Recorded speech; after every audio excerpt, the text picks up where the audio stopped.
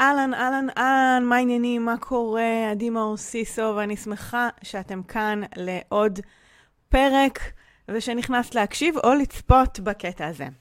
הקטע הזה לקוח מתוך תוכנית הבוקר שלי, תוכנית שהתחלתי בוקר בשבע, בתקופת הקורונה, לאור המצב ומתוך רצון לתת ערך בתקופה הזאת, ומצאתי את עצמי ממשיכה וממשיכה וממשיכה, ועלו שם הרבה נושאים חשובים ששמורים לא רק לתקופה ההיא, אלא בכלל להתפתחות שלנו, לצמיחה שלנו, לחוסן, כלים שיכולים לעזור לנו בכל מיני תקופות בחיים, גם עכשיו, גם תמיד.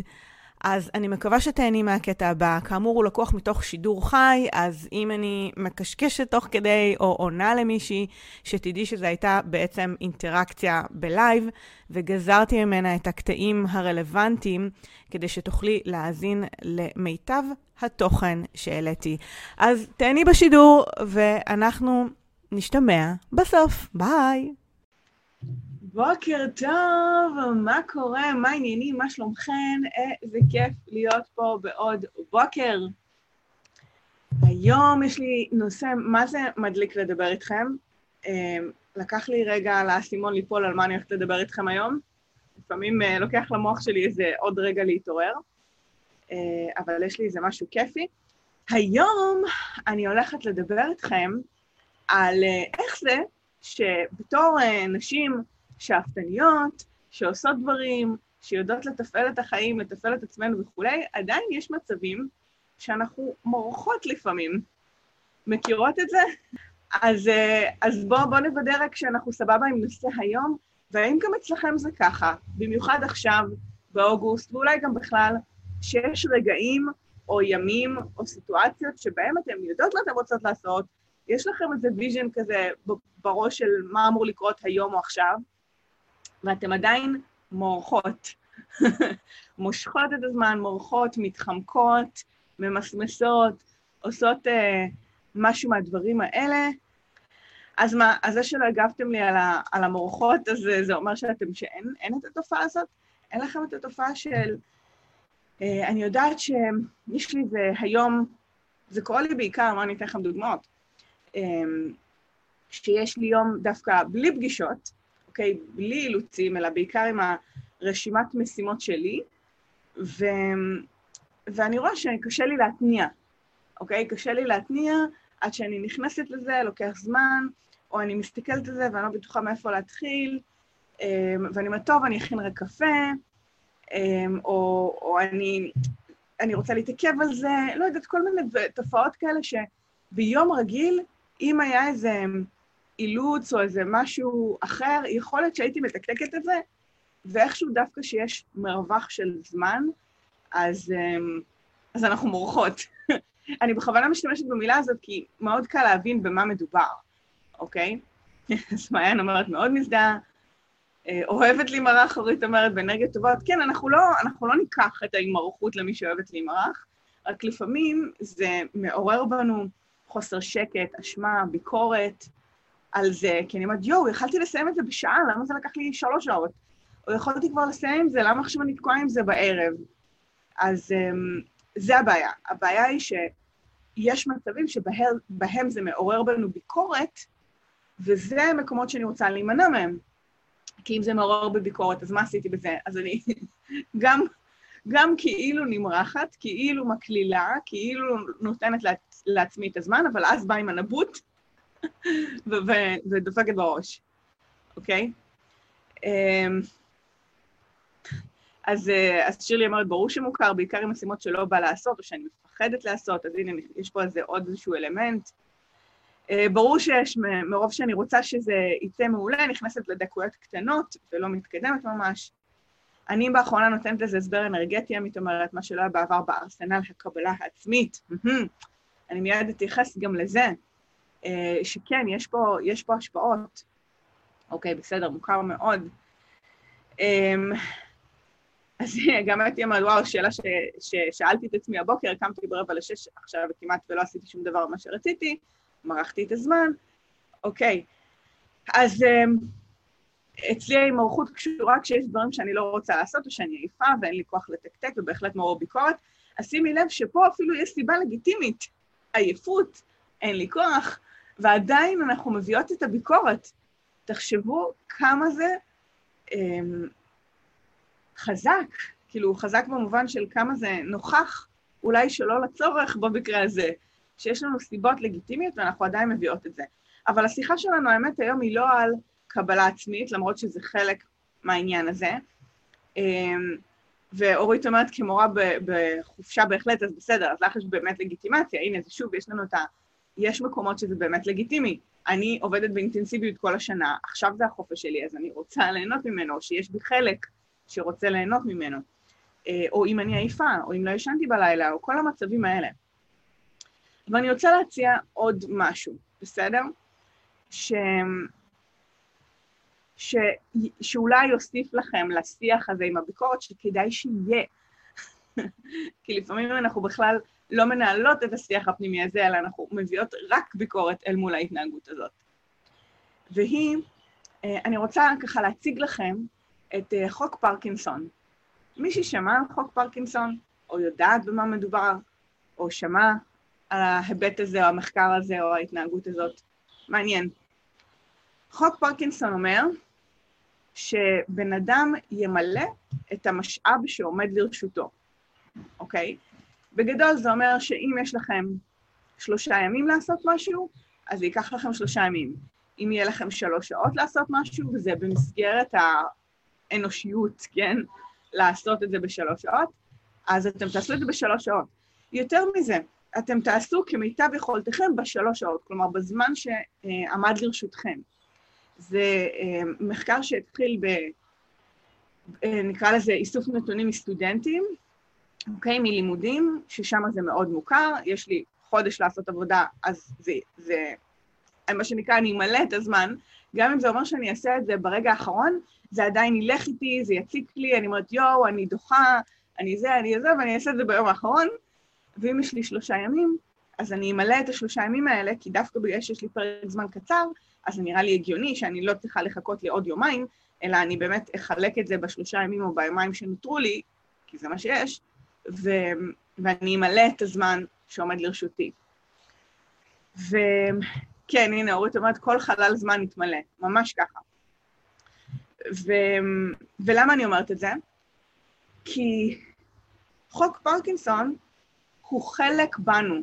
כלומר, אצל כל אישה שאפתנית, שלוקחת על עצמה הרבה, שחיה באינטנסיביות, שיש לה הרבה על הצלחת, שיש לה ריבוי כובעים, שזה בואו, זה רוב הנשים שמגיעות למרחב הזה, נכון? אז יש בנו חלק, נקרא לו עייף, חלק שרוצה קצת לנוח, חלק שרוצה קצת להוריד הילוך, זה לא כל החלקים בנו, זה חלק לפעמים קטן.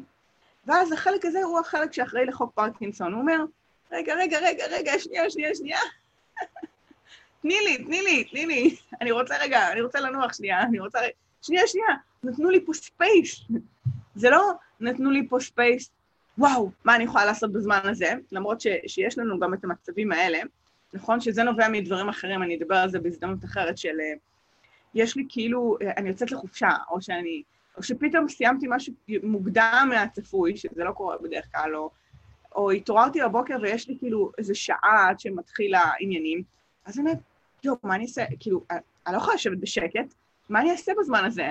איך אני יכולה למלא אותו, נכון? אז זה נובע ממשהו אחר. מהרצון שלי להספיק מאיזשהו, אבל אנחנו לא נדבר על זה. אני מדבר דווקא על המקום הזה של אני דוחה משימות, או שאני מחכה לרגע האחרון, ואין לי כוח להתניע, ואני לא מצליחה להתמודד עם זה, וזה מתחיל מחוק פרקינסון, שיש בי חלק שאומר, שנייה, תני לי, רגע, אני רוצה רגע לחכות עם זה, זה דורש מאמץ מדי, תני לי רגע לעשות את זה לאט יותר. למי ששומר שבת, איכשהו עד כניסת השבת, הכל מוכן. כן, הנה, דוגמה קלאסית לדדליין, שהוא דדליין, כאילו נכון, זה כאילו, השעון חול מגיע, ואין דבר כזה, כאילו, להמשיך לבשל בשבת, כאילו זה לא, זה מגיע השבת, עוזבים, drop the mic, כזה, מה שהספקנו, שבת, נכון? כזה. אבל בחיים האמיתיים, אמיתיים. בשאר הזמנים בחיים, וגם זמן אמיתי, בשאר הזמנים לא תמיד יש לנו את הגבול המאוד נחרץ הזה, שיעזור לנו לזוז. אז אני רוצה להגיד כמה דברים על איך אני יכולה לזוז, ולהתמודד עם דברים שאני מורחת, נוטה להתחמק מהם, אין לי כוח, אני לא יודעת איך להיכנס אליהם וכו' וכו'. אחד ספציפית לגבי התקופה הנוכחית, אוגוסט, שעכשיו מה שנקרא, השידור הזה מתייחס כל הזמן למה קורה עכשיו. יש איזשהו תדר קולקטיבי, תמיד יש תדר קולקטיבי, אבל התדר הקולקטיבי שאנחנו נמצאות בו כרגע בחודש הזה, הוא חודש של קיץ, ווייב של חופש בסוף קיץ, לפני שמתחילה שנה חדשה, ואז שנה חדשה בדרך כלל מסמלת אנרגיה חדשה ודרייב חדש. הרבה אנשים מנסים ככה בשיניים לצאת לחופש, לטייל, להסתובב, לנצל את הימים האחרונים. בטח שזה לא אנרגיה של להסתער על השנה ודרייב כזה, לא. זה בדרך כלל, זה שמור לשבוע הראשון של ספטמבר, אתם לא תרגישו את זה, שיש מעין התעוררות כזאת, שכל העולם מתעורר ביחד. ופה הפוך, יש כל העולם כזה, מוריד הילוך ביחד, צ'יל כזה, ואז אם הולכים למשרד, אז יש פחות אנשים במשרד, אם מסתובבים בחוץ או מסתכלים החוץ על הרחוב, אז רואים יותר אנשים מבדרך כלל מסתובבים, כי הם לא בעבודה, הם רוצים לטייל, לנצל את הזמן הזה, ועל אף הקורונה וכל הדברים האלה, זה עדיין נוכח. אז קשה להתמודד עם דברים שהם נקרא להם עבודה, או שלא בא לי, או שאני חייבת, צריכה, כל מיני אמירות כאלה, כשהתדר הקולקטיבי הוא תדר של בוא נהנה בסוף הקיץ, בוא נעשה איזה משהו כזה. זה מעורר חוסר ריכוז, זה מעורר מחשבות, זה מוריד את הקצב, בין אם אתם שמות לב או לא שמות לב. אוקיי? שוב, זה הדרך שלי להגיד, אוקיי, זה התדר הקולקטיבי שאנחנו נמצאות בו. ודיברתי על זה הרבה גם בתחילת הקורונה, לפני פסח, אחרי פסח, יש איזה וייב כללי אנושי, מדיני, שכונתי, כל פעם באיזה סקייל אחר, שמשפיע עליהם. ולכן אני רוצה להביא אל מול זה, אל מול החוסר חשק שלי, אל מול פרקינסון, אל מול התדר הקולקטיבי, אני רוצה להביא מתוכי קונטרה, ברח לי המילה, להביא שיהיה איזשהו מאזן בדברים האלה, לא רק את מה שגורם לי לעצור, אלא מה שגורם לי לנוע. ומה זה מה שגורם לי לנוע? זה קודם כל הסיבה למה לעשות משהו. למה? למה זה חשוב לי? למה אני רוצה לעשות את הפרויקט הזה? למה אני רוצה להוציא את הקורס הזה? למה אני רוצה לכתוב את הדברים? למה אני רוצה להתכונן לשנה החדשה? למה? בוא ניתן לעצמי שנייה תשובה ללמה לזוז בכלל. למה זה חשוב? לי. למה לא לחכות עד שבוע הבא ולעשות את זה? עכשיו, אם לא תהיה לכם תשובה טובה, אז המוח יגיד, סליחה, אני במוד חופש, אני רוצה לנוח עד שבוע הבא. ואז אנחנו כמו פרקינסון, נתעורר ברגע האחרון, ונגיד, רגע, שנייה, מחר 1 לספטמבר, או יום ראשון מתחיל את זה, או לא, ואנחנו נעשה את זה ברגע האחרון. עכשיו, אין בזה טוב או רע, כל עוד אני נקייה מביקורת. הבעיה מתחילה שאני באה עם הנבוט, ואני אומרת, שיט, למה לא עשיתי את זה קודם? היה לי את הזמן. למה אני חייבת לחכות לרגע האחרון? למה כזה. אני מנסה לחשוף לכם את הביקורת, ולחשוב שנייה ביחד. למה? זה חשוב לכם. כל דבר שאתם רוצות לעשות. למה להתכונן? למה לסדר את החדר? למה, שוב, למה להתאמץ עם העסק עכשיו? למה לדבר עם הלקוח הזה? למה?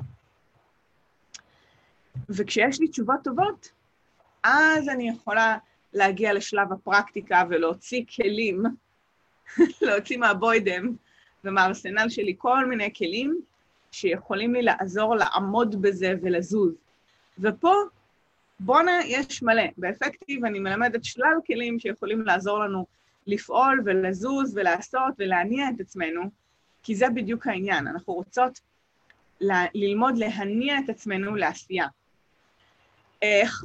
שוב, אחד, לזכור שיש את פרקינסון ואת התדר הקולקטיבי הזה, שמעודד חוסר ריכוז ועפיפות כזאת בעונה הנוכחית, ואל מול זה אני רוצה להביא סיבה. למה זה חשוב לי? למה דווקא עכשיו? מה אני רוצה שיקרה בעצם? אוקיי? ולמה זה חשוב לי שזה יקרה עכשיו? וכלים. איזה כלים למשל, בואו נראה מה עולה לכם. איזה כלים למשל, כלים זה אומר כלים, עזרים, רעיונות, פרקטיקה, יעזרו לי לעמוד במילה שלי ולעשות ולפעול. איזה דברים, ואל תגידו לי משמעת עצמית, כי משמעת עצמית, בואו נתחיל מזה שנכון שזה מושג שמאוד אוהבים להשתמש בו ולהגיד, אני צריכה לדעת להיות ממושמעת וכולי, ואני אומרת, זה לא משמעת עצמית, זה לדעת מה עובר עליי כדי שאני אדע לזוז, להניע את עצמי. כי משמעת עצמית זה השוט, זה הנבוט הזה עוד פעם, זה לעמוד עם השוט ולהגיד, טוב, אין לי ברירה, אני חייבת, אני אגייס את הכוחות, אני אגרד את עצמי עם השפכתל, ואני אזוז.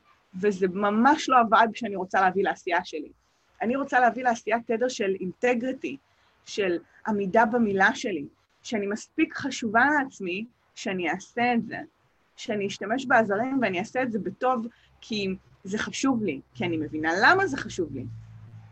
לא כי אני באה עם הנבוט ואני אומרת, אין לי ברירה, אני רוצה להיות במשמעת עצמית, אז אני אעשה את זה כי אני חייבת, כי אני כזה. לא, זה לא התדר. אז יש כל מיני כלים שיכולים לעזור לי לעמוד במילה שלי כבר כשאני מחליטה להניע את עצמי ולעשות וכו'. שיש לי את הסיבות ושאני רוצה להביא קונטרה אל מול החוסר ריכוז ופרקינסון וכו'. אז אורית אומרת למשל התכווננות ואיפוס יום. נכון, קודם כל ברמה הפרקטית, יש הרבה דברים שאפשר לעשות, אוקיי? אבל ברמה הפרקטית, אני רוצה ממש לכתוב לי על דף, למה זה חשוב לי. אגב, אני ממש מכינה ככה את הרשימות שלי בימים כאלה, ולא רק רושמת בדף מיקוד יומי מה המשימות שלי, או מה אני רוצה לעשות, כי אז עוד פעם, פרקינסון, אני אמרח את כל היום, ואז אני אזכור לעשות את זה בערב. נכון? ואז אני פתאום מוצאת את עצמי נשארת ערה עד מאוחר, כי לא עשיתי את זה כבר בבוקר שיכלתי לעשות את זה. אז אני רושמת מה חשוב לי היום. זה לא מה רשימת המשימות שלי, זה מה חשוב לי לסיים היום. והרשימה הזאת יחסית קצרה. ואם צריך, אני גם מוסיפה עמודה שאני כותבת למה. למה חשוב לי לסיים את זה היום? אני מזכירה לעצמי מה ההשלכות, מה המשמעות. אוקיי? להתחייב למישהו. חני אומרת, נכון, אז אפשר להשתמש במחויבות חיצונית, בין אם זה לדווח לחברה, בפייסבוק, לקולגה, למצוא לי בדי, שאנחנו מדווחות אחת לשנייה, למצוא את הדרך שבה אני מייצרת איזושהי מחויבות חיצונית. אפשר גם, נתתי את העצה הזאת למישהי באפקטיב השבוע, שהיא אומרת גם שהיא מורחת את היום, אמרתי לה, בואי תקביעי משהו עם חברה אחרי צהריים, או ארוחת ערב עם בן הזוג, או משהו כזה מחייב, שאת אומרת, אוקיי, אני עד שעה מסוימת חייבת לסיים, כמו ששבת נכנסת, נכון? כמו שאני חייבת לעזוב את ה-drop the mic כזה, או את הכלי כתיבה, או מה שזה לא יהיה, כי פשוט הגיעה השעה. אז איזושהי מחויבות כיפית, בין אם זה ארוחת ערב, חברה שמחכה לי, איזה בילוי, איזה שיעור ספורט, איזה משהו כזה, שאני אומרת, אוקיי, יש לי שעה יעודה שבה אני חייבת לצאת מהבית, זה נותן איזושהי מסגרת זמן לנוע בתוכה. אז עמית אומרת להכניס ליומן לחלון זמן, זה נכון. אני רק שואלת, במקרה הזה, מה יעזור לכם לעמוד בחלון זמן הזה? אוקיי? מה ייצר עוגנים ברורים לעמוד בשעה הזאת? ולכן חד משמעית זה צריך להיות מוגדר באיזשהו טווח זמן, פשוט, נגיד, המחויבות חיצונית יכולה להגביר את זה, להגדיל את הסיכויים שזה יקרה, אוקיי? או האיפוס היומי הזה, או הלמה מול העיניים. הודעה אומרת לי, עוזר לצאת מהבית בימים שאני לא צריכה לצאת. זה מאפס אותי, לעבוד עם טיימר לזמנים קצרים, חלונות זמן, הכנה לפעולה. כל האפקטיביות פה מתעוררות ונותנות את הארסנל שלהם. נכון, אז אפשר לשנות אווירה, שזה גם הרבה פעמים שאני עובדת מחוץ לבית, זה דווקא שם אותי בכוננות, נקרא לזה, או במודעות לזמנים, במיוחד אם נגיד עם הילדים בבית, או שאני יודעת שזה קצוב לי, אני יודעת שאני יוצאת לשעתיים, ואני צריכה לחזור דווקא הביתה, אז זה הופך את השעתיים האלה להרבה יותר יעילות מאשר בבית, אני יכולה למרוח את זה ולקחת את הזמן, אוקיי? טיימר, אני עובדת עם פוקוס טוויל, שזה אפליקציה של מוזיקה, ששם יש גם טיימר. אז עבורי קל לי לעבוד בפולסים של תלוי, נגיד חצי שעה 40 דקות, אז אני שמה מוזיקה, ואני לא צריכה להסתכל על הטיימר, זה עושה לי כזה צליל, טנג, יש איזה פעמון כזה שמצלצל על הזמנים, ואני יודעת שזה הזמן שלי רגע לקחת הפסקה, לקום, רגע, עברו 40 דקות כבר, כדי שאני אנצל את ה-40 דקות שנותרו לי ככה כמו שצריך. אז אלה כבר עזרים שעוזרים לי להישאר במסגרת שקבעתי לעצמי. אבל שימו לב שאני חייבת את המסגרת. אני גם, יותר מזה, חשוב להגדיר למה בכלל ייצרתי את המסגרת ומה אני מנסה להשיג. שימו לב את הגזירה הזאת לאחור. כי הרבה פעמים בשאלה למה אני מורחת, אז מישהי יכולה להגיד, אוקיי, אין בעיה, תקבי ביומן, שימי חלונות זמן, ויאללה, לכי, ואז היא אומרת, אני לא מבינה, אבל אז אני יושבת מול זה, ואני עדיין מורחת את זה. אני לא מבינה איך את עובדת עם החלונות זמן האלה, כאילו, זה לא ברור לי. כלומר, יש איזה עניין של להבין שזה לא הכלים הטכניים רק. כי אני יכולה לזרוק אליכם, כמו הרעיונות הנפלאים פה, את כל הרעיונות המדהימים, כל מה שכתבתם פה ועוד, נכון? פתקי מיקוד, הרבע, כל הדברים האלה, כל הדברים שהם טכניים, ועדיין אתם תלכו הביתה ותנסו את זה, ותגידו, אבל אני לא מבינה, אבל זה לא עובד לי, אבל אני עדיין מורחת, אבל אני עדיין דוחה דברים, אני עדיין מחכה לרגע האחרון, מה הקטע? הקטע הוא שנדרשת פה הבנה יותר עמוקה של מה קורה מתחת לפני השטח. אחד, ממה זה נובע, בין אם זה פרקינסון או תדר קולקטיבי או דחיינות, שדיברתי על זה בשידור נפרד, שאמרנו שכל דחיינות יושבת על משהו, שדחיינות אף פעם היא לא דבר וירטואלי כזה בעננה, יש סיבה לדחיינות, לכל דבר סיבה. נכון? גם פה נתתי לכם סיבות. אמרתי לכם כל מיני גורמים שמשפיעים על הדחיינות או המריחה הזאת. ואל מול זה, אני רוצה להביא אחד, מנטלי, תשובות מנטליות יותר, למה זה חשוב לי, בהירות לגבי מה אני מנסה להשיג, למה דווקא עכשיו. אני רוצה קודם כל לתת את התשובות האלה לעצמי, ורק בסוף אני מגיעה לכלים הפרקטיים. רוב האנשים מתבלבלים, הם הולכים לכלים הפרקטיים קודם כל, הכלים הפרקטיים לא עובדים להם, ואז הם אומרים, טוב, זה לא עובד השיטה הזאת, טוב, אני לא מבינה איך זה סתם שטויות, אני לא כזאת, אז אנחנו מתחילות להשליך את זה על עצמנו, זה שמור לתקתקניות, למי שאפקטיבית מלידה, זה לא מתאים לי, אני לא כזאת, אני לא ככה, אצלי זה אחרת, אצלי, בואו אני אגלה לכם, אתם לא אחרות, לא נעים להגיד, בזה, אל תבין אותי לא נכון, אבל בזה אין שום דבר מיוחד בנו במחאות. והטבע האנושי הוא מאוד דומה בקטעים המסוימים האלה. וזה נובע מהעובדה שלא עשינו את העבודה העמוקה יותר. ואני שומעת את זה הרבה, שאני לא אפקטיבית, אני לא כמוך. כמה פעמים שמעתי את המשפט הזה. הלוואי ויהיה לי את האנרגיה והתקתקנות, וכמו שאת עושה, ואני לא יכולה להסביר לכם. לא משנה כמה פעמים אני אגיד, כנראה שזה תמיד ייראה כאילו אני מתקתקת את החיים, ואני כל הזמן באנרגיות, והאמת היא שזה לא ככה. אם הייתה מצלמה שהייתה מצלמת כל הזמן את החיים שלי, זה היה, לא יודעת, מאוד משעמם. לא יודעת אם משעמם זה המילה, אלא זה היה מציף את החיים, את העובדה שזה לא זורם, את העובדה גם אני רוצה ללמוד כל הזמן ולתרגל יותר נכון, להניע את עצמי, ומדברת לעצמי, ועושה רשימות, והולכת לאיבוד. ואתמול, לא סיפרתי את זה, אולי זה יהיה אנקדוטה. אתמול הרגשתי שאיפשהו לקראת הצהריים המוח שלי הפך להיות דייסה, מרוב מחשבות ודברים שהטרידו אותי, והרגשתי שאני כזה לא מפוקסת, ששרפתי סיר פסטה. זה ממש אומנות, זה כאילו כולה מים ופסטה. והצלחתי לשכוח את זה על הגז ולשרוף את הסיר. והילדים כאלה חמודים אומרים לי, אמא, לא נורא, הכל בסדר, לא נורא. עכשיו, יותר גרוע מזה, אני תטרנית, אני לא מריחה. אז לוי רץ בבעלה, הוא היה בחדר, אמא, הפסטה! נכון. כי מישהי פה לא מריחה סיר שרוף, הילד שלה צריך לבוא להגיד לה שנשרף הסיר. אז אם אתן חושבות שזה קל לי, וזה בא לי בטבעיות ובתקתקנות וזה, אז ממש לא. כל העסק הזה נולד כדי שקודם כל אני אוכל לפתח עבור עצמי את הכלים האלה להתנהלות מיטיבה יותר, מנטלית ופרקטית, ואני אוכל להשיג את הדברים שאני רוצה להשיג בחיים, ואת זה יכלתי לפתח לידי תבניות, שיטות וכלים שאותם אני מעבירה הלאה. וזה טבעי שזה קורה, שיש רגע שאנחנו לא בפוקוס, או רגע שאנחנו מאבדות את זה. החוכמה היא לא לבוא עם השוט או הנבוט, אלא לאסוף את עצמנו, כמו שלוי אמר, לא נורא, אמא, הכל בסדר, בוא נעשה עוד פעם, וזה נכון, לאסוף את עצמנו, להתבאס קלות, לשים את הסיר עם סבון עם זה בצד, להוציא סיר חדש, ולעשות שוב. כאילו לא התאבלתי על זה, לא התבחבשתי עם זה, הרתחתי מים, שמתי סיר, זה אותו דבר, ולחזור לנתיב, זה העניין, אוקיי? לחזור לנתיב עוד פעם, ולהתאושש מהר.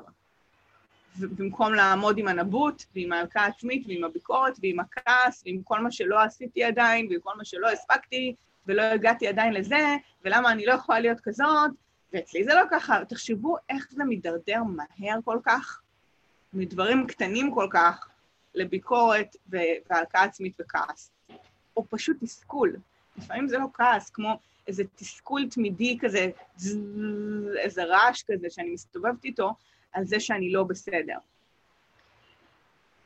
אז, כל השיחה הזאת הייתה תזכורת לזה, שכלים פרקטיים לבדם לא מספיקים, אלא אני רוצה להבין יותר עמוק ממה ההתנהגות שלי נובעת, ושהיא לא קשורה רק אליי, שיש תופעות טבע, נקרא לזה, או תופעות חיצוניות שמשפיעות על הפסיכולוגיה שלי ועל ההתנהגות שלי, ולקחת את זה בחשבון, גם אם זה קשור לתקופה, קורונה, אוגוסט וכולי, וגם קשור לתופעות פסיכולוגיות, לא כדי שזה יהווה תירוץ.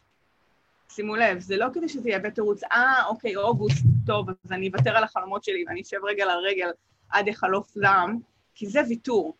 אני לא בטוחה שזה יהיה כל כך בהלימה למה שהנשמה שלכם רוצה. אלא רק להכיר את זה, כדי לרכך את הביקורת ולהגיד, אוקיי, אני מבינה שזה המצב, או שזה התופעות שמשפיעות עליי, בואו נראה למה זה חשוב לי לנוע אל מול זה. למה זה חשוב? למה דווקא עכשיו? מה אני מנסה להשיג? לראות את התמונה הזאת, להבין את המניעים שלה, ואז לשאול את עצמי, אוקיי, אז עכשיו, מה יעזור לי לממש את זה? איזה כלים עומדים לרשותי כדי לעזור לי לעמוד במילה שלי, מעבר ללתחום את זה בזמן. ופה נכנסת הפרקטיקה שאני מלמדת גם באפקטיב של כל הכלים של חלונות זמן וטיימר ומוזיקה ומחויבות חיצונית ומשפטים שאני יכולה להגיד לעצמי ועבודה עם הדף מיקוד, ותחשבו כמה דברים טכניים אפשר להשתמש בהם כדי לעזור לי לעמוד במילה שלי וליישם. זה ברור העניין הזה?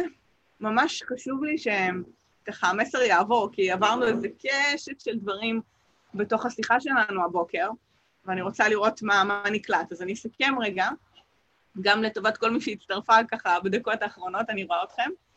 אז בואו נסכם רגע מה היה לנו, ואני רוצה לשמוע אתכם מה אתם לקוחות מהדבר הזה. אז השאלה שלי היום הייתה, למה קורה שיש דברים שאנחנו נוטות למרוח, לדחות, לא להתמודד איתם, לחכות, אם אני יודעת שיש לי את הזמן היום לעשות את זה, ובכל זאת אני מחכה לרגע האחרון, או לערב, או ללילה, או לשנייה האחרונה. ואמרנו שיש הרבה דברים שגורמים לזה. אחד הדברים שהגשתי לכם זה חוק פרקינסון, שאומר שאנחנו נמלא את משאב הזמן העומד לרשותנו, כמה זמן שיש, זה הזמן שזה ייקח, ולכן הרבה פעמים אנחנו נוטות לדחות לרגע האחרון, או לדחות את ההתמודדות, במיוחד אם זה קשה, ונוסיף לזה גם את התדר הקולקטיבי, אוגוסט, צ'יל, סוף קיץ, אנשים נמצאים בווייב אחר, וזה משפיע על האנרגיה שלנו, בין אם אנחנו שמות לב לזה או לא שמות לב לזה. זה גורם לחוסר ריכוז, להאטה, לכזה. לכן, אל מול זה, אני רוצה להביא קונטרה. למה זה חשוב לי? למה אני רוצה לעשות את זה? מה אני רוצה לעשות בכלל? האם יש לי תמונה ברורה של מה אני מנסה להשיג? למה חשוב לי דווקא עכשיו? איך אני רוצה שזה ייראה? למה חשוב לי לסיים את זה עד שעה מסוימת, אוקיי? כמו שדיברנו על למה אני מסיימת דברים עד שבת, אוקיי? ולא להיכנס לפעולות מסוימות בשבת וכולי וכולי. ורק אז אני ניגשת לפרקטיקה ושואלת את עצמי, אוקיי, איזה עזרים יעזרו לי להוציא את זה לפועל, אוקיי? בין אם זה עבודה עם חלונות זמן, טיימר, מחויבות חיצונית, בדי, מוזיקה ועוד ועוד ועוד. בסדר, יקרות, מדבר עליכם? בנימה זאת אני חייבת לשאול, מה אהבתם, מה לקחתם, ממה אתם יוצאות מהשיחה שלנו הבוקר? שאני מרגישה שנעמתי מלא, ולכן ממש חשוב לי לדעת מה אתם לוקחות מהדבר הזה. אוקיי. את צריכה להכיר את עצמך מספיק טוב כדי לדעת מתי זה קורה ואיך לפעול. נכון, זה מאוד קשור להבין ולהכיר את עצמנו, וזה אחד הדברים שאני מרגישה שאנחנו עושות פה בשיחות שלנו, בהחלט. אז מה אתם אומרות? מה אהבתם? מה לקחתם? מה אתם יוצאות מהשיחה? מה תפס לכם את האוזן? מה אתם מרגישות שהוא הרמה הבאה בשבילכם? יכול להיות שאתם עושות כבר חלק מהדברים האלה, במיוחד כל האפקטיביות פה בקהל, אז מה החידוד? אוקיי? מה הרמה הבאה שלכם? מה אתם מרגישות שכרגע אתם רוצות לחדד, להשתמש בו יותר, לדייק ולתרגל עכשיו? אוקיי? זה לא מובן מאליו. מאיה אומרת בעיקר את ההבנה שיש שם לתופעה של ההימורחות שלי. זה לא פחות חשוב. תראי איזה מדהים זה לדעת שאוקיי, יש איזו הגדרה לדבר הזה, עכשיו אולי אני אוכל להחליט מה לעשות עם זה. זה לא אני, נכון? זה לא אני לא בסדר, משהו בי לא בסדר. תחשבו כמה ביקורת יש במחשבה הזאת לעומת, אוקיי, יש תופעה לזה, אוקיי, זה לא אני, זה התופעה, וזה כמו נותן לנו בחזרה את השליטה, לעשות עם זה משהו, כלים להתמודד, נכון, ממש ככה. וזה קורה כי הוצאתי מעצמי את הביקורת והאשמה, אני מסתכלת על זה מבחוץ, ואני אומרת, רגע, שנייה, יש לזה עניין, ואז את העניין הזה אני יכולה להחליט מה אני עושה איתו, זה לא מובן מאליו. אוקיי, בואו נראה מה עוד אתם אומרות. מה עמית לוקחת? כניסת שבת, דדליינים של מבחנים וכדומה, מייצרים סנקציות, והסנקציה מניעה. נכון, והחוכמה היא למצוא, סנקציה זה מילה שנשמעת שלילית, או אולי הקונוטציה שלי היא שלילית, אבל כן, אני רוצה למצוא סיבה מספיק חזקה, שתעזור לי לעמוד במילה שלי. שלא יהיה דבר כזה שאני ממשיכה למרות שיש שבת, נכון? כאילו למי שחשוב לה, היא שומרת שבת, אז אין דבר כזה, זה פשוט, ככה אני רוצה שיהיה לכל הדברים שאתם מחליטים. לא כל משימה כאילו בחיים, אנחנו לא רובוט, אלא כל דבר שבאמת חשוב לכם שיצא לפועל, במיוחד הדברים שלכם. שלא יהיה דבר כזה שאתם לא תעשו משהו שהוא עבורכם, כי זה עד כדי כך חשוב. אז אפשר להגיד סנקציה כאילו במובן החיובי, כן, שמקדמת אותי. אושרת, לקחתי את הלמה זה חשוב לי, התזכורת העצמית הזאת, לגמרי. כן, ממש מדבר, אני ירדתי אתמול לעבוד בים, יפה, כדי לעמוד במילה שלי וליישם, ולקחתי לעצמי מה חייב ולחדד את הלמה, מעולה. יעל, לחזור ולהבין למה זה חשוב לי. אתי, לוקחת ממך קודם כל לצאת מהחלק האישי, לעשות סוג של זום אאוט, להבין את הנטייה האישית והקולקטיבית, לא לשפוט ואז לעשות בחירה מחדש. כן, אתי, בדיוק ככה, איך אני אוהבת את הסיכומים שלך, ואמרתי לך את זה.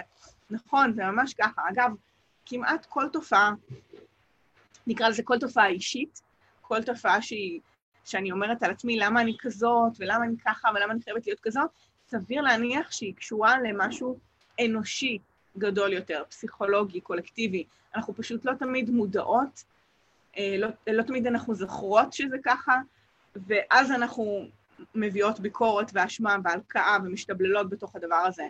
וזה לא נכון, כי אם נעשה זום אאוט או נחפש את התופעה, יש תשובות, יש סיבות ללמה אנחנו מרגישות, מתנהגות או פועלות בצורה מסוימת. פשוט שוב, לא תמיד אנחנו מכירות או מודעות לעניינים האלה, ואז זה מכניס אותנו לתוך השבלול של עצמנו. אז היום נתתי לכם את הפרספקטיבה, כדי שתוכלו באמת לעשות את הזום אאוט ולעשות בחירה מחדש. עמית אומרת, העיסוק בלמה הוא כלי חשוב, נכון, המטרה והמשמעות מאחורי הדבר. אורית, יותר עבודה מנטלית, פרקטית, יותר דדליינים וטיימר, מהמם, וכן, זה באמת כמו שבאפקטיב אני עובדת על שני הצירים, בתוכנית הליווי, אגב, המחזור הבא יפתח אחרי החגים. עדי, לשאול את עצמי מה חשוב לי היום, כדי לפקס ולהרגיש שהצלחתי את מה שרציתי, מעולה. אושרת, הרבה פעמים אנחנו שוכחות את מה שהניע אותנו מלכתחילה, נכון, ולכן צריך להזכיר לעצמנו, גם בשאלות, גם בלכתוב את זה, גם בגלל זה אני כותבת את זה במשימות שלי, למה זה חשוב לי ומה חשוב לי היום. אני ממש מתעסקת בדבר הזה.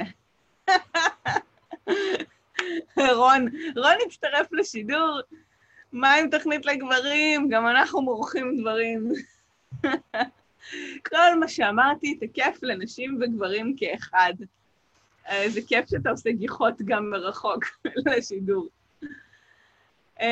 יקרות, פשוט רון כבר לא בבית כרגע, אז הוא איפשהו בשלט רחוק מצטרף לשידור בבוקר, גם אם הוא לא פה לידי במרפסת. גדול. זה מה שקורה שיוצאים מוקדם לעבודה. כן, יקרות, בואו נסיים את יקרות ויקר. בואו נסיים את השידור עם קלף וירטואלי, אוקיי? כל אחת מוזמנת לשלוף את הקלף הווירטואלי שלה, ובעצם לבחור את ההוויה שלה על היום. מה המילה שאתם רוצות לדבוק בה היום? עבורי זה מיקוד, אני נראה לי כל השבוע סביב אנרגיה ומיקוד, כי הרבה אני מרגישה צורך בניהול האנרגיה והפוקוס שלי. בימים האלה, obviously, אתמול שרפתי סיר, אז כנראה שזה ממש נדרש. אז אני נשארת בפוקוס, אוקיי? היום המילה שלי היא פוקוס, אבל אתם יכולות לבחור כל מילה שהיא, בין אם זה מיקוד בהקשר של מה שדיברנו היום, זה יכול להיות אנרגיה, זה יכול להיות תדר, כיף, נחת, whatever, איזה מילה שאתם רוצות. הנה שרית אומרת הקשבה, מעולה. סנדרה אומרת חידוש חוק פרקינסון, יחד עם הכלים והמנטליים, מעולה. עדי אומרת לרון, זה תפקידך להכין תוכנית כזאת, שמעת? הוכתרת. היום בחרתי במילה רוגע, כי מרגישה שעומס והצפה מכריעים אותי. אוקיי. הוצאת לי את המילה מהפה, מיקוד. כן, אז זו מילה, אני מרגישה שהיא מילה עבורי נדרשת בימים האלה. אבל כל אחת עם המילה שלה, כן? היום אני אגואיסטית, חנה אומרת, אהבתי את זה. כלומר, חושבת על עצמה אחרי ימים ושבועות ארוכים של חשיבה משפחתית, אני מבינה ממך, אז במובן הזה אגואיסטית. אנרגיה, עוד היה אומרת, מיקוד בשחרור צפרדעים, עמית, מהמם. רוגע, יפה אומרת, איזה כיף. יקרות, אז אני איתכם, אני מאחלת לכם שכל מילה תלך איתכם היום ותהיה הכי מדויקת שאפשר. אני מקווה שככה יצאתם עם אנרגיה ותובנות ופוקוס ליום הזה, וחומר למחשבה, והטענה מנטלית ופרקטית. תשתמשו בדברים שעלו פה היום. יקרות, איזה כיף. אושרת, סנטר, מרכז פנימי, יציב, כן, כל מה שאתם לוקחות הוא נהדר. שמחתי להיות איתכם הבוקר, אנחנו ניפגש מחר שוב ב6:45 בבוקר, לפני שאנחנו יוצאים לסופה של משפחתי שלנו. יהיה כיף. שמחתי להיות איתכם הבוקר, יאללה, שיהיה לכם המשך יום נהדר. יקרה, ממש שמחה שהיית איתי פה בפרק, אני מקווה שנהנית, שלקחת ערך ויצאת ככה עם חומר למחשבה. אני כרגיל אשמח לשמוע מה אהבת, מה לקחתי, מה את יוצאת מהפרק הזה באתר. את יכולה להיכנס עכשיו ל-adimaosiso.co.il ותחת הפרק הזה שיעלה גם הוא לאתר להשאיר את התגובה שלך ומה לקחת. כרגיל אני אשמח להפיץ את התכנים האלה לעוד נשים שזקוקות לשמוע את זה, ככה שאם יש חברה, קולגה, בא לך לשלוח את זה בוואטסאפ, לשתף בפייסבוק או כל דבר מהסוג הזה, אנא, עשי זאת. התכנים האלה אחר כך מעדדים בעולם ומגיעים בדיוק לאוזניים הנכונות. שוב, תודה רבה שהיית פה ואנחנו נשתמע בפרק הבא. ביי בינתיים.